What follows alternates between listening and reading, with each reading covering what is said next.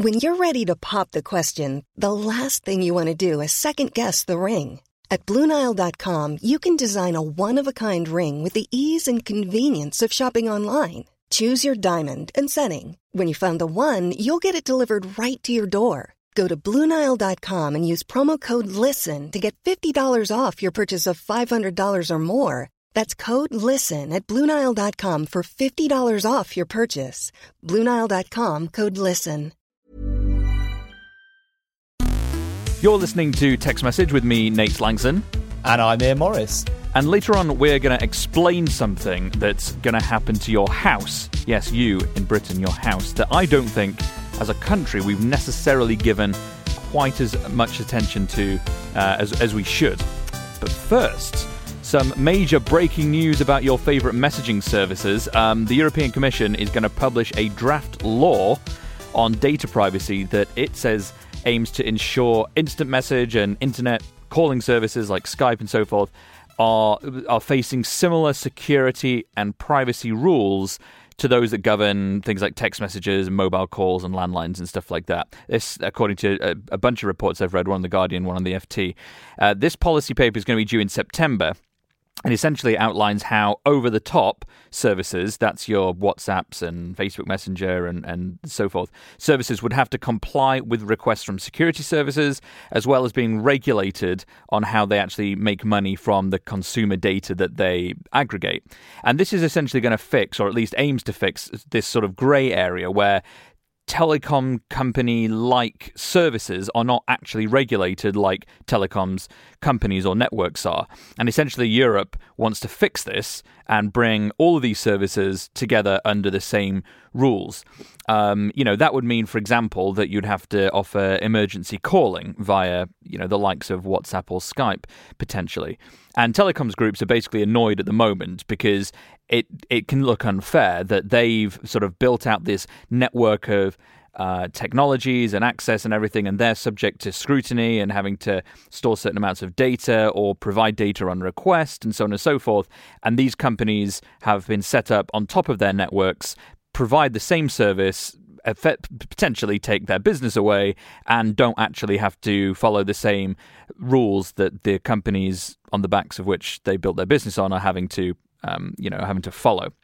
So early proposals apparently are a long way from being final text, which wouldn't be expected until probably the end of the year or possibly next year. And obviously any law that goes through like this has to go through the usual legislative procedures that all EU draft laws have to go through and be approved by the current 28 member states of the EU. Our voice obviously will be worth Jack S in this debate for obvious reasons.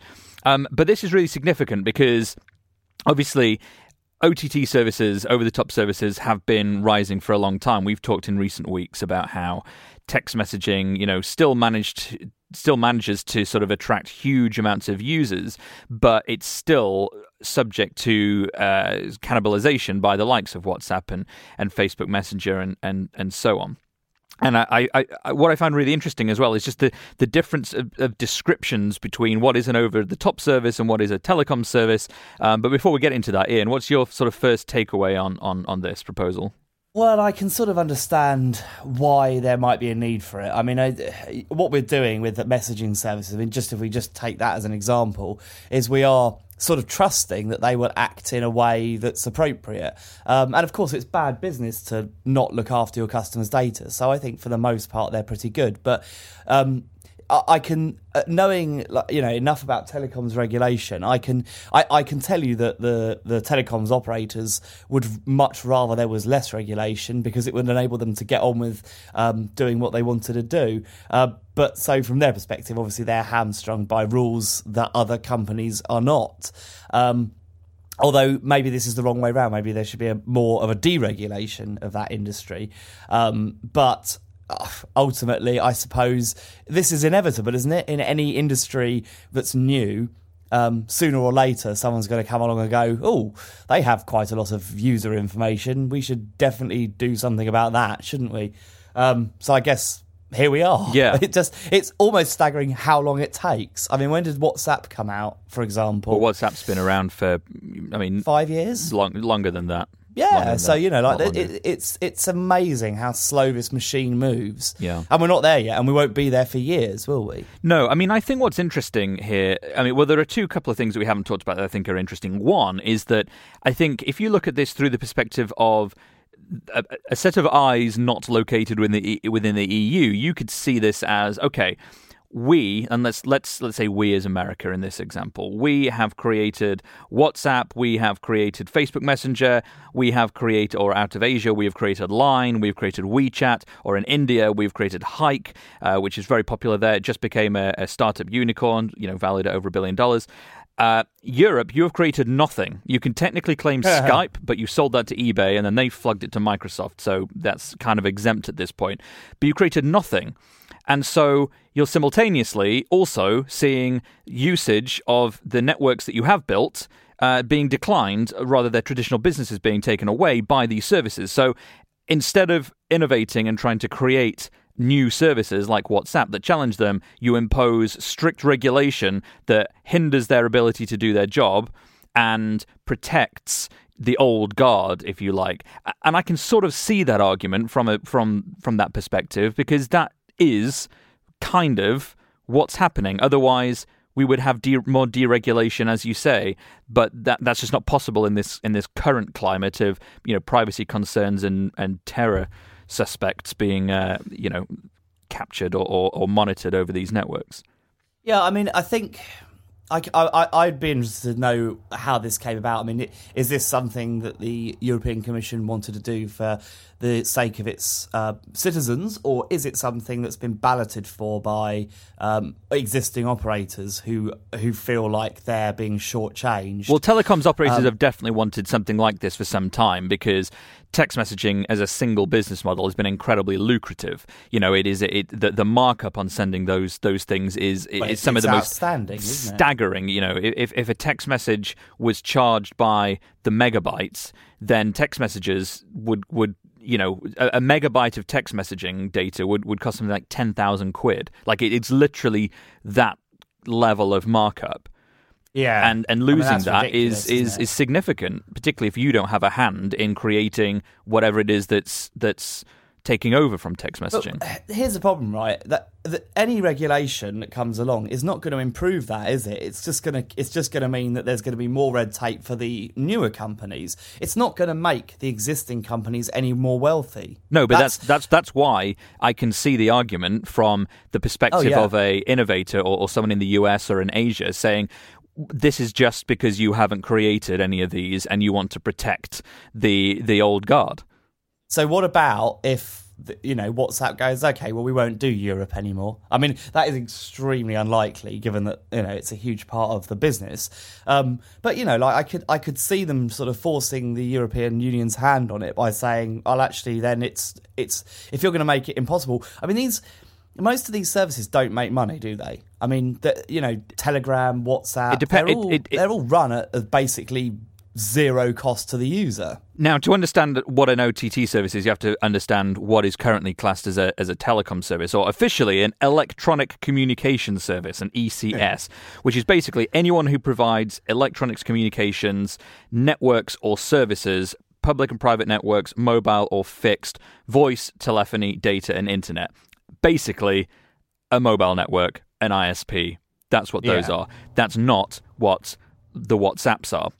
So it made me think, well, what's going to be subject to this? Because if Skype to Skype calls look like some sort of weird exception, then you think, okay, well, this is more about when something is tied to a phone number, like WhatsApp or Line. They're both tied to phone numbers. The new app from Google, Duo, is tied to a phone number, not a Google account. So it looks more likely that those are the ones that may be subject to some of these. But it made me think, well, what about things like WhatsApp to WhatsApp calling then? That's probably the kind of thing that would be subject to these calls.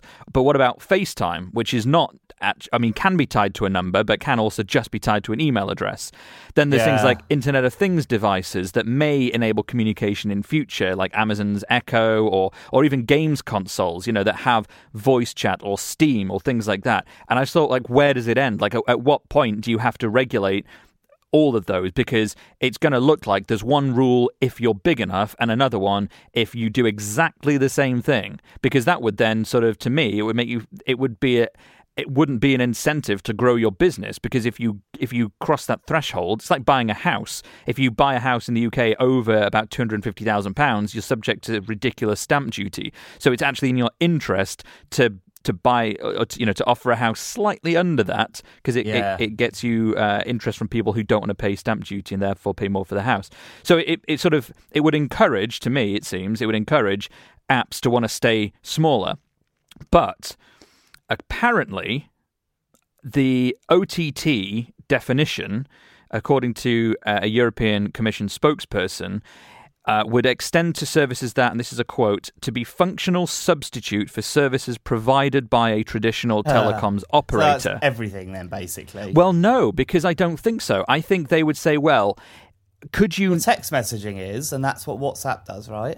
But that's exactly it. So that's why WhatsApp would be subject to this, because you could reasonably say, well, you can use WhatsApp for your calls and your texts and therefore not need a phone line. But no one's going to say, well, I'm not going to have a phone line because I have Steam, and Steam enables voice chat and messaging. It has to be something where the primary use of this is to replace a phone line or a subscription. Well, where does Skype fall in that? I guess because Skype is voice to voice, it would fall under that regulation. But it doesn't right now. That's the thing. Like, Skype is actually...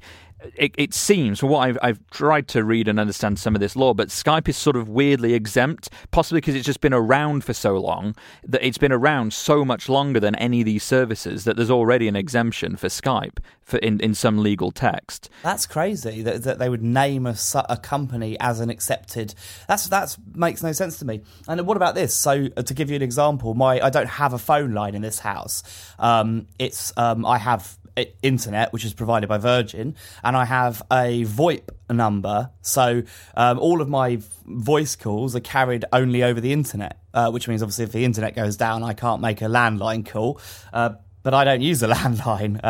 There are two people in my life who use a landline, and one is my father-in-law and one is my parents. But that's a good example of something that the European Commission could say, well, that service needs to be able to make emergency calls. Well, in fact, I can on my VoIP, but you can't on Skype, can you? They actually say it's impossible. That's right. Yeah, but my VoIP, if you give them your home address, then you are, I think, and then they do some sort of test, I think, then it enables emergency calls, although obviously with the usual caution that in an emergency you can't necessarily rely on the internet, but of course everyone's got a mobile phone and that's reliable enough for the most part. Like, if in fact arguably a mobile phone is probably more reliable than a landline. Say if you have a fire where equipment could be damaged quite quickly, or the line coming in could be severed for some reason, so that I don't feel unsafe as a result of that. So you can see the logic as well here. Like, you can see the logic. That is a public benefit to something like this, if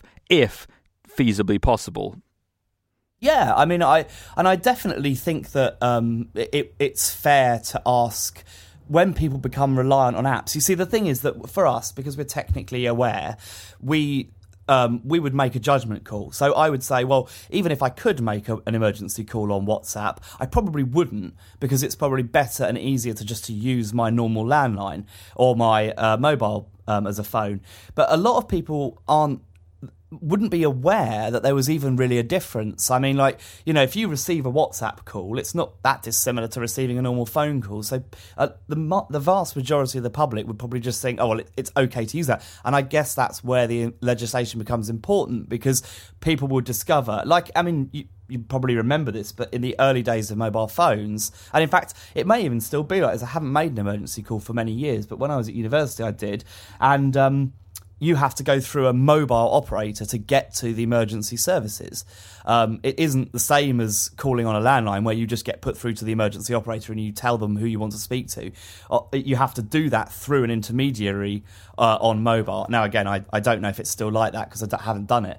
But that was, that was because they sort of basically bolted the emergency services over the top of the existing service. It was very weird. Like, why can't you call 999 from a phone or whatever? Well, I think one of the problems is that when you dial 999, you're actually being routed to the local 999.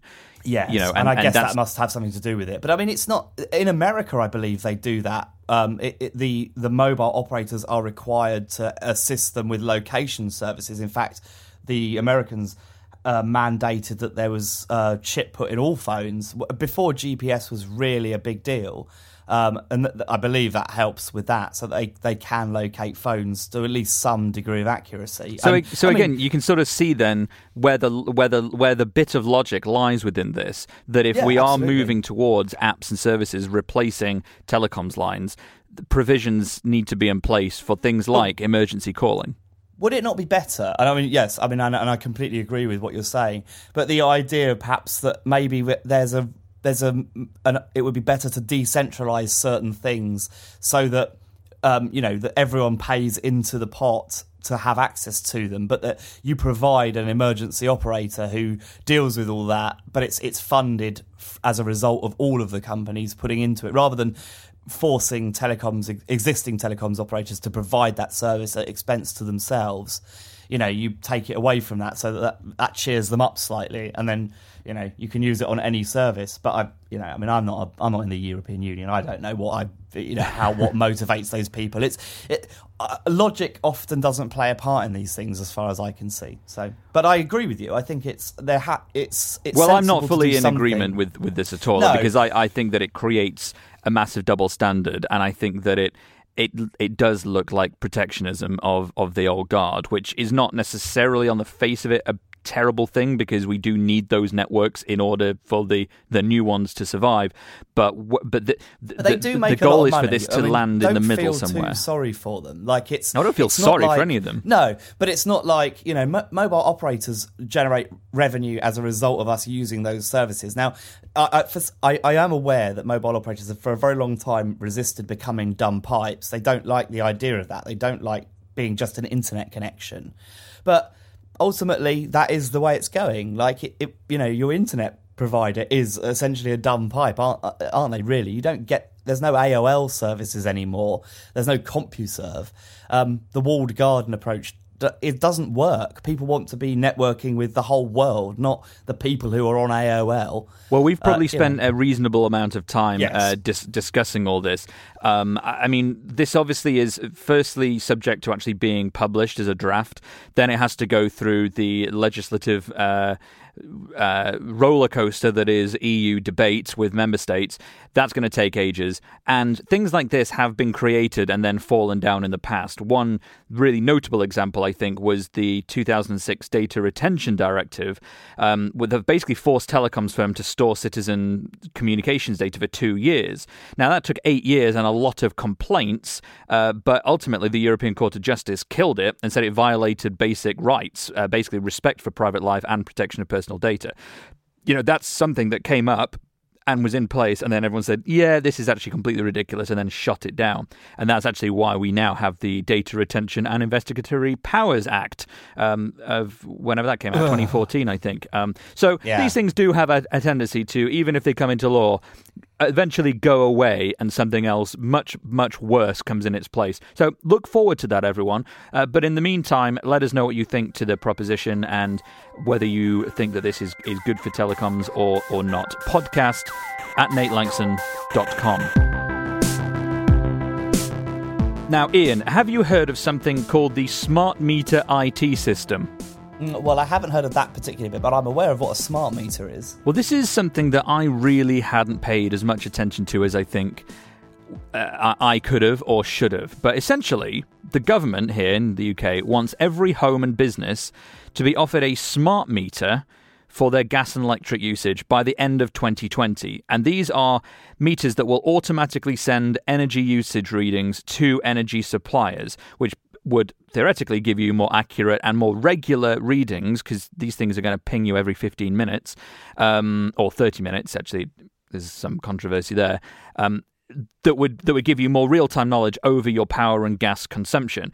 And the daft thing is, this has been delayed many, many times. It was actually due to go live on Wednesday last week. It's now looking like it's going to be September or October. It's been in the works for years. And they want to fit 53 million of these meters to about 30 million premises over the next 4 years. There's a new governmental body that was set up to do all this called the Data and Communications Company. Lovely, lovely name. It was set up, and that's to sort of create and handle the infrastructure, that handles all this information. It operates under the watchful eye of Ofgem, the energy regulator here. These systems, essentially, there's a meter that tacks onto your gas and electric meter. That then wirelessly communicates to a communications hub that sits probably within the same little bit of space that your meters are sitting. That then sends data two ways. It sends one to like a little dashboard that would probably sit in your kitchen or somewhere in a cupboard to show you in real time how much energy your house is using. But also it connects to mobile networks. In the UK, that's on the Telefonica network, which runs O2. In order to communicate with the energy suppliers, in real time.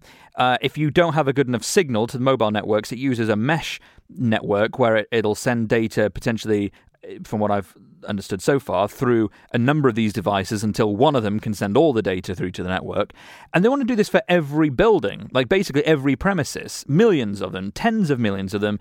And I've read a number of estimates of how much this is costing, but one common number that I've landed on is about £11 billion a year to roll this stuff out. It'll cost the average household, or rather, the cost to the government for the average household is anywhere between about £200 and £215, and the supposed saving to a domestic residence is about 25 quid a year, which would mean it would need to be almost a decade of use just to break even on the savings you make on behalf of the government's investment in these meters. Now, this to me completely slipped me by that this was a thing, and not only that it was a thing, but that it was a giant, enormous, massively delayed, incredibly expensive thing that I can only see getting more expensive, even though it also sounds kind of brilliant and inevitable. I've got to say, right, so I didn't realise that this was something that the government was so... I know they wanted smart meters, but I didn't realise that they were sort of as invested in it as they are. And that surprises me. What's the end goal here? What are they trying to do? Well, there are several goals. One for the user, obviously, is save money, although I find that a bit strange since you can switch providers and basically save more money than these things will ever save you in a year. But the other thing is to cut down on energy usage, because the more accurate data energy companies are being given about your usage, the less, or rather the more accurate amount of energy they have to buy from the people who produce the energy, therefore lower emissions, less waste, cleaner air, less overall expenditure by the country. Now, here's something that I learned the other day that I did not realise, and this is fascinating. There's a video by Tom Scott, who is quite a well-known YouTuber, and he talks about how generating power. And what I didn't realise was that all of the power in the UK is sort of generated as a single unit, if you will. So the power stations across the country all work together. Because they have to be able to sort of produce the right amount of electricity to meet the need. You can't have too much electricity; it just doesn't work.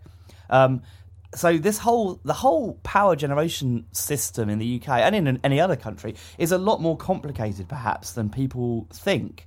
I had no idea about that, and so I can see maybe perhaps smart meters could be used as a way to help them more accurately, manage things like that. For example, if say we were all able to have something like the Tesla Powerwall. Excuse me, I seem to not be able to speak today. The Tesla Powerwall thing, which stores electricity, you could use a smart meter to manage that so that the grid could ask for power back. So say, we're merrily using the normal amount of electricity, and then something happens, like there's a big news event and everyone turns on their TV, then usually they'd have to spin up a power station, to get more power. But what they could do instead is they could take power from people's electric cars, the Powerwall, and bring it back into the grid, and you would get paid for that because you've obviously already paid once to take it out. So that's an interesting potential that this might bring. Perhaps that's one of the reasons that the government thinks it's worth investing all this money in. I believe the scenario you just painted is actually in use for solar. Yes. And if you are gathering more solar energy than you are using, you can actually effectively sell it back into the national grid. Yes, and that's absolutely right. Or any power you're able to generate, if you have a wind turbine in your garden or something, as long as it's connected in the right way, yes, you can sell power back. It's quite good. They cut the tariff on it, which is a shame, because you could actually make a healthy profit if you put solar panels on your roof. It would take years, and that's perhaps what's going on here. You know, they understand that a big investment is painful, but the benefits you get from it at the other end are well worth it. Well, possibly for the country as a whole. I actually looked into some projected forecasts, and they actually reckon by 2030, households will save the equivalent of £45 a year, which still to me doesn't seem like a great amount for an £11 billion investment over the span of 14 years. But as you say, it's the overall effect probably on the this sort of not mainstream electricity, but the wholesale purchase of electricity and gas that this is going to affect most prominently. And just to throw myself massively into the deep end here, guess who's ordered a smart meter to test all this stuff out? Is it Nate Langson? That's right. It's me. It's the person that I am who is going to do that. So I switched energy suppliers, and I went and I ordered a smart meter to be installed next week. So I'm going to go head first and test this stuff out and see what it's like. The great thing is, do you know how much it cost me to have all this installed? Is it nothing? That's right, it's nothing. It's no pounds and no pences either. So I thought, well, what's the harm? But let us know. Have you got one already, and how are you finding it? That is what I'm really keen to hear about. Or if you're listening in a country that is not the UK, where you already have things like this. A lot of these are widespread across Europe, and they ping readings back every 15 minutes. So if you've got one of these already, let us know. podcast@natelangson.com.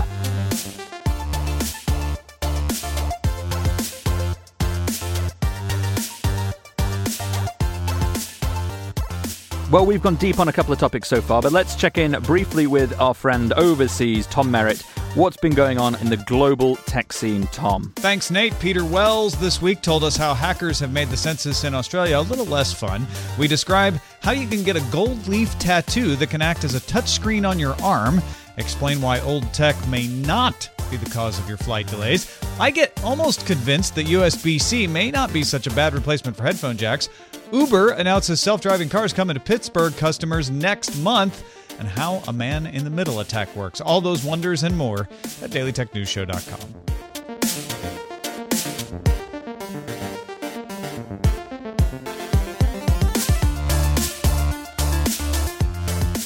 Right, Ian, one other thing I wanted to get to, and then we've got a couple of emails I wanted to touch on as well. Now, normally I try and keep the church and state division between the podcast and my professional work at Bloomberg, nice and separate. But I did want to touch on one story that we did publish this week about Apple essentially hitting a roadblock on making some major changes to the Apple Watch that would basically have allowed it to connect to cellular networks, basically have 3G or 4G or what have you, but baked directly into the phone, into the watch, which would make it less dependent on the iPhone. This, again, according to people familiar with the matter. And apparently, the company, Apple, that is, was going to announce new watch models this autumn that had all these new improvements and also improvements to health tracking and stuff. But they hit a snag that it just wasn't feasible to bake this stuff in for a variety of reasons. So there are going to be new versions, and they're going to integrate GPS and better health systems, but it's not going to have the sort of iPhone-less 3G capability that Apple wanted. And I wanted to get your thoughts on this, Ian, whether you think that this is a shame. Would you use an Apple Watch more if it had 3G in it? Well, when I use an iPhone, I do use an Apple Watch, and I really like it. Like, I don't go to town on the smart features because, I don't know, they're all right. But actually, I really like it as a watch. I think it's a nice piece of hardware. There are some things that are really good, obviously controlling music, getting navigation, but the Apple Watch does need some work. It's a bit sluggish with apps and stuff. Well, that's definitely going to change with WatchOS 3. Take my word exactly. for it. And I believe they've done a really good job with that, actually. That's exactly what it needed to make it from a passable smartwatch to a really, really excellent one. Well, I can tell you from the perspective of someone who's used it, it makes a huge difference. What I know is missing from the Apple Watch, and what I know that Apple will be very mindful of, is the fact that it can't track a workout when you leave the house if you, because of the lack of GPS. I mean, I think there are ways of, it knowing based on footsteps and stuff. But anyway, I think that would be a great change. If they want to be taken seriously in, health and fitness, then that's probably a smart move. I've been quite resistant to a new watch because I think in order to make a smart watch attractive, you need to not have the churn that we saw with the original run of Android Wear devices, where each year there'd be a new one and it would be slightly better. And I think that a watch is something you tend to buy once, maybe, and you have a watch and you keep it, and if it's a good watch, it should last forever. And that's the problem with Apple, posing this as much a fashion accessory as a piece of technology, because people often buy watches and wear them for years and years and years. And Absolutely. If you were one of the people that spent the thousands on the the gold edition of the watch, you're now looking at a very nice looking but outdated piece of technology that is nowhere near as capable as the £400 new version. So I think it'll be interesting to see if Apple comes out with anything and says, if you bought an edition, you can return it, and they'll put the new components in it. I mean, as long as it doesn't change size, then I would see that being, because the metal is extremely valuable. I've got the one that's stainless steel, and it's probably not that expensive, but it's an expensive watch to buy. So it makes sense for them to offer something like that, or at least just buy the watches back and then they can melt down the metal and reuse it. But I don't know. I see a lot of Apple Watches. I don't see so many Android Wear devices. No, I agree. I see a lot more. I feel I see a lot more of them than anything else. I think the Apple Watch did exactly what most Android Wear watches didn't do, which is provide a really simple smartwatch that notifies you of things, but basically puts the clock front and centre no matter what you do. Android Wear, I've written about this before as a matter of extreme frustration, but I will look at my Android Wear watch sometimes and half the screen will be taken up by some stupid notification. I'm like, that's not the way to run it. It needs to be a watch first and foremost, and then and then I give you the opportunity to see extra stuff. Although I love gestures on Android Wear. Like being able to rock your wrists to see what notifications you've got is brilliant. I'd love to see Apple do something like that. Almost certainly will happen at some point. I would almost certainly. But you know what this all reminded me of, and it took me a while to find this, but I wrote an article back in 2007 or it might be 2008 about LG, which, I mean, this was all, the iPhone had only just come out in the UK. This is all pre-smartwatch, pre-everything. We were calling them watch phones back then. LG released a £1,000 3G watch that had a SIM card built into it, that you took out a separate contract on Orange, on the network Orange, and it had cameras in it. You could video call, you could make phone calls on it. It ran as a phone. That was in about 2008. I mean, it sold none. I remember, in fact, you and I were both at CNET at the time when we were covering this. I remember we went to one of the Orange launch stores to try and see how many people were showing up to buy the £1,000 watch. And I remember there weren't very many people there, and they didn't release a very quickly revised new version, so it was a bit of a flop, bit of an expensive flop. But it did make me think, like, it was possible to do it back then. So whatever Apple's trying to do, it must be more than just baking 3G into it, because that's been done a lot. And Android, Samsung with its Gear, has been doing that for some time. So it's not a new thing. There must be something else that makes it so difficult to do. Almost certainly related to power and battery usage. I would say it almost certainly is. I think that Apple's really struggled with power because, again, Android Wear, you get you do have the option on always on screen, which I use. It uses less power, but Apple hasn't offered that. It's relied more on the fact that it's able to detect. Well, I think Apple would say it's better at detecting when you're looking at it, and that's sort of true. But even so, you want a watch to be on all the time, don't you, really? Well, so they've obviously been very mindful of the fact that power is an issue. We'll see what comes out. There's an event due in a couple of weeks' time that we'll be watching closely. And it'll be interesting to see just what makes it into the next version, if indeed we see it at all.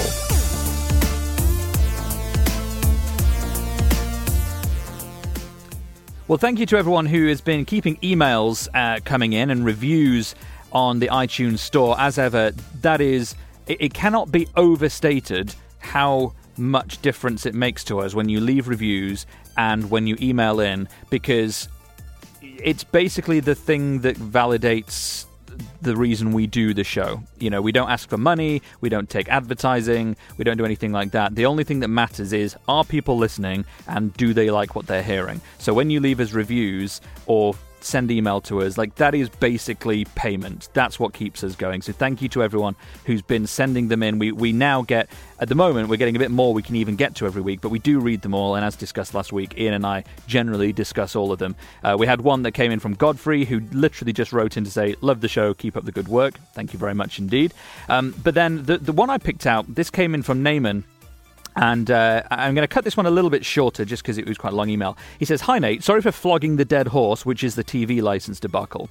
I'm hoping you can help provide a clear understanding to why the TV license is still mandatory in having a TV or compatible device connected, not just to be a broadcasting network, but now the internet too." He's talking about the use of iPlayer now falling under the license fee. And also as to why it is still considered relevant in an age of subscription services and freedom of choice. My position, Naaman says, is that I'm currently not a license fee payer. I refuse to be charged for the service I do not use. Considering I've already paid a considerable amount of money for a TV with taxes and duties included, I've paid for a games console from which I stream my preferred content, which also includes tax and duties. Finally, I pay several subscription services and digital downloads, all of which I pay taxes and duties on. Yet as of September, I will need a TV license for the privilege of properly using the devices I have already paid large amounts for. He then gave a couple of hypotheticals about how this could or basically wouldn't work if you applied this model to other businesses like Sky, for example. He says, "I appreciate some people do like the BBC and enjoy the content they produce, and I believe it should be paid for, but only by the people who want to use it and not forcing those who don't with fees and fines to comply."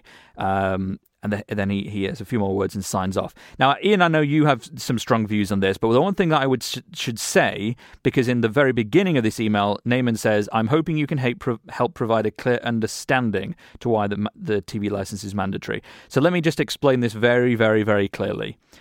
Not everyone needs a TV license. If you don't watch the BBC, if you don't use the BBC website, if you don't listen to BBC radio, you do not need a license fee. It is simple as that. You do not have to pay. You only have to pay if you're in any way touching on any of the BBC services. Then it's one fee fits all, even if you're only using it just for radio.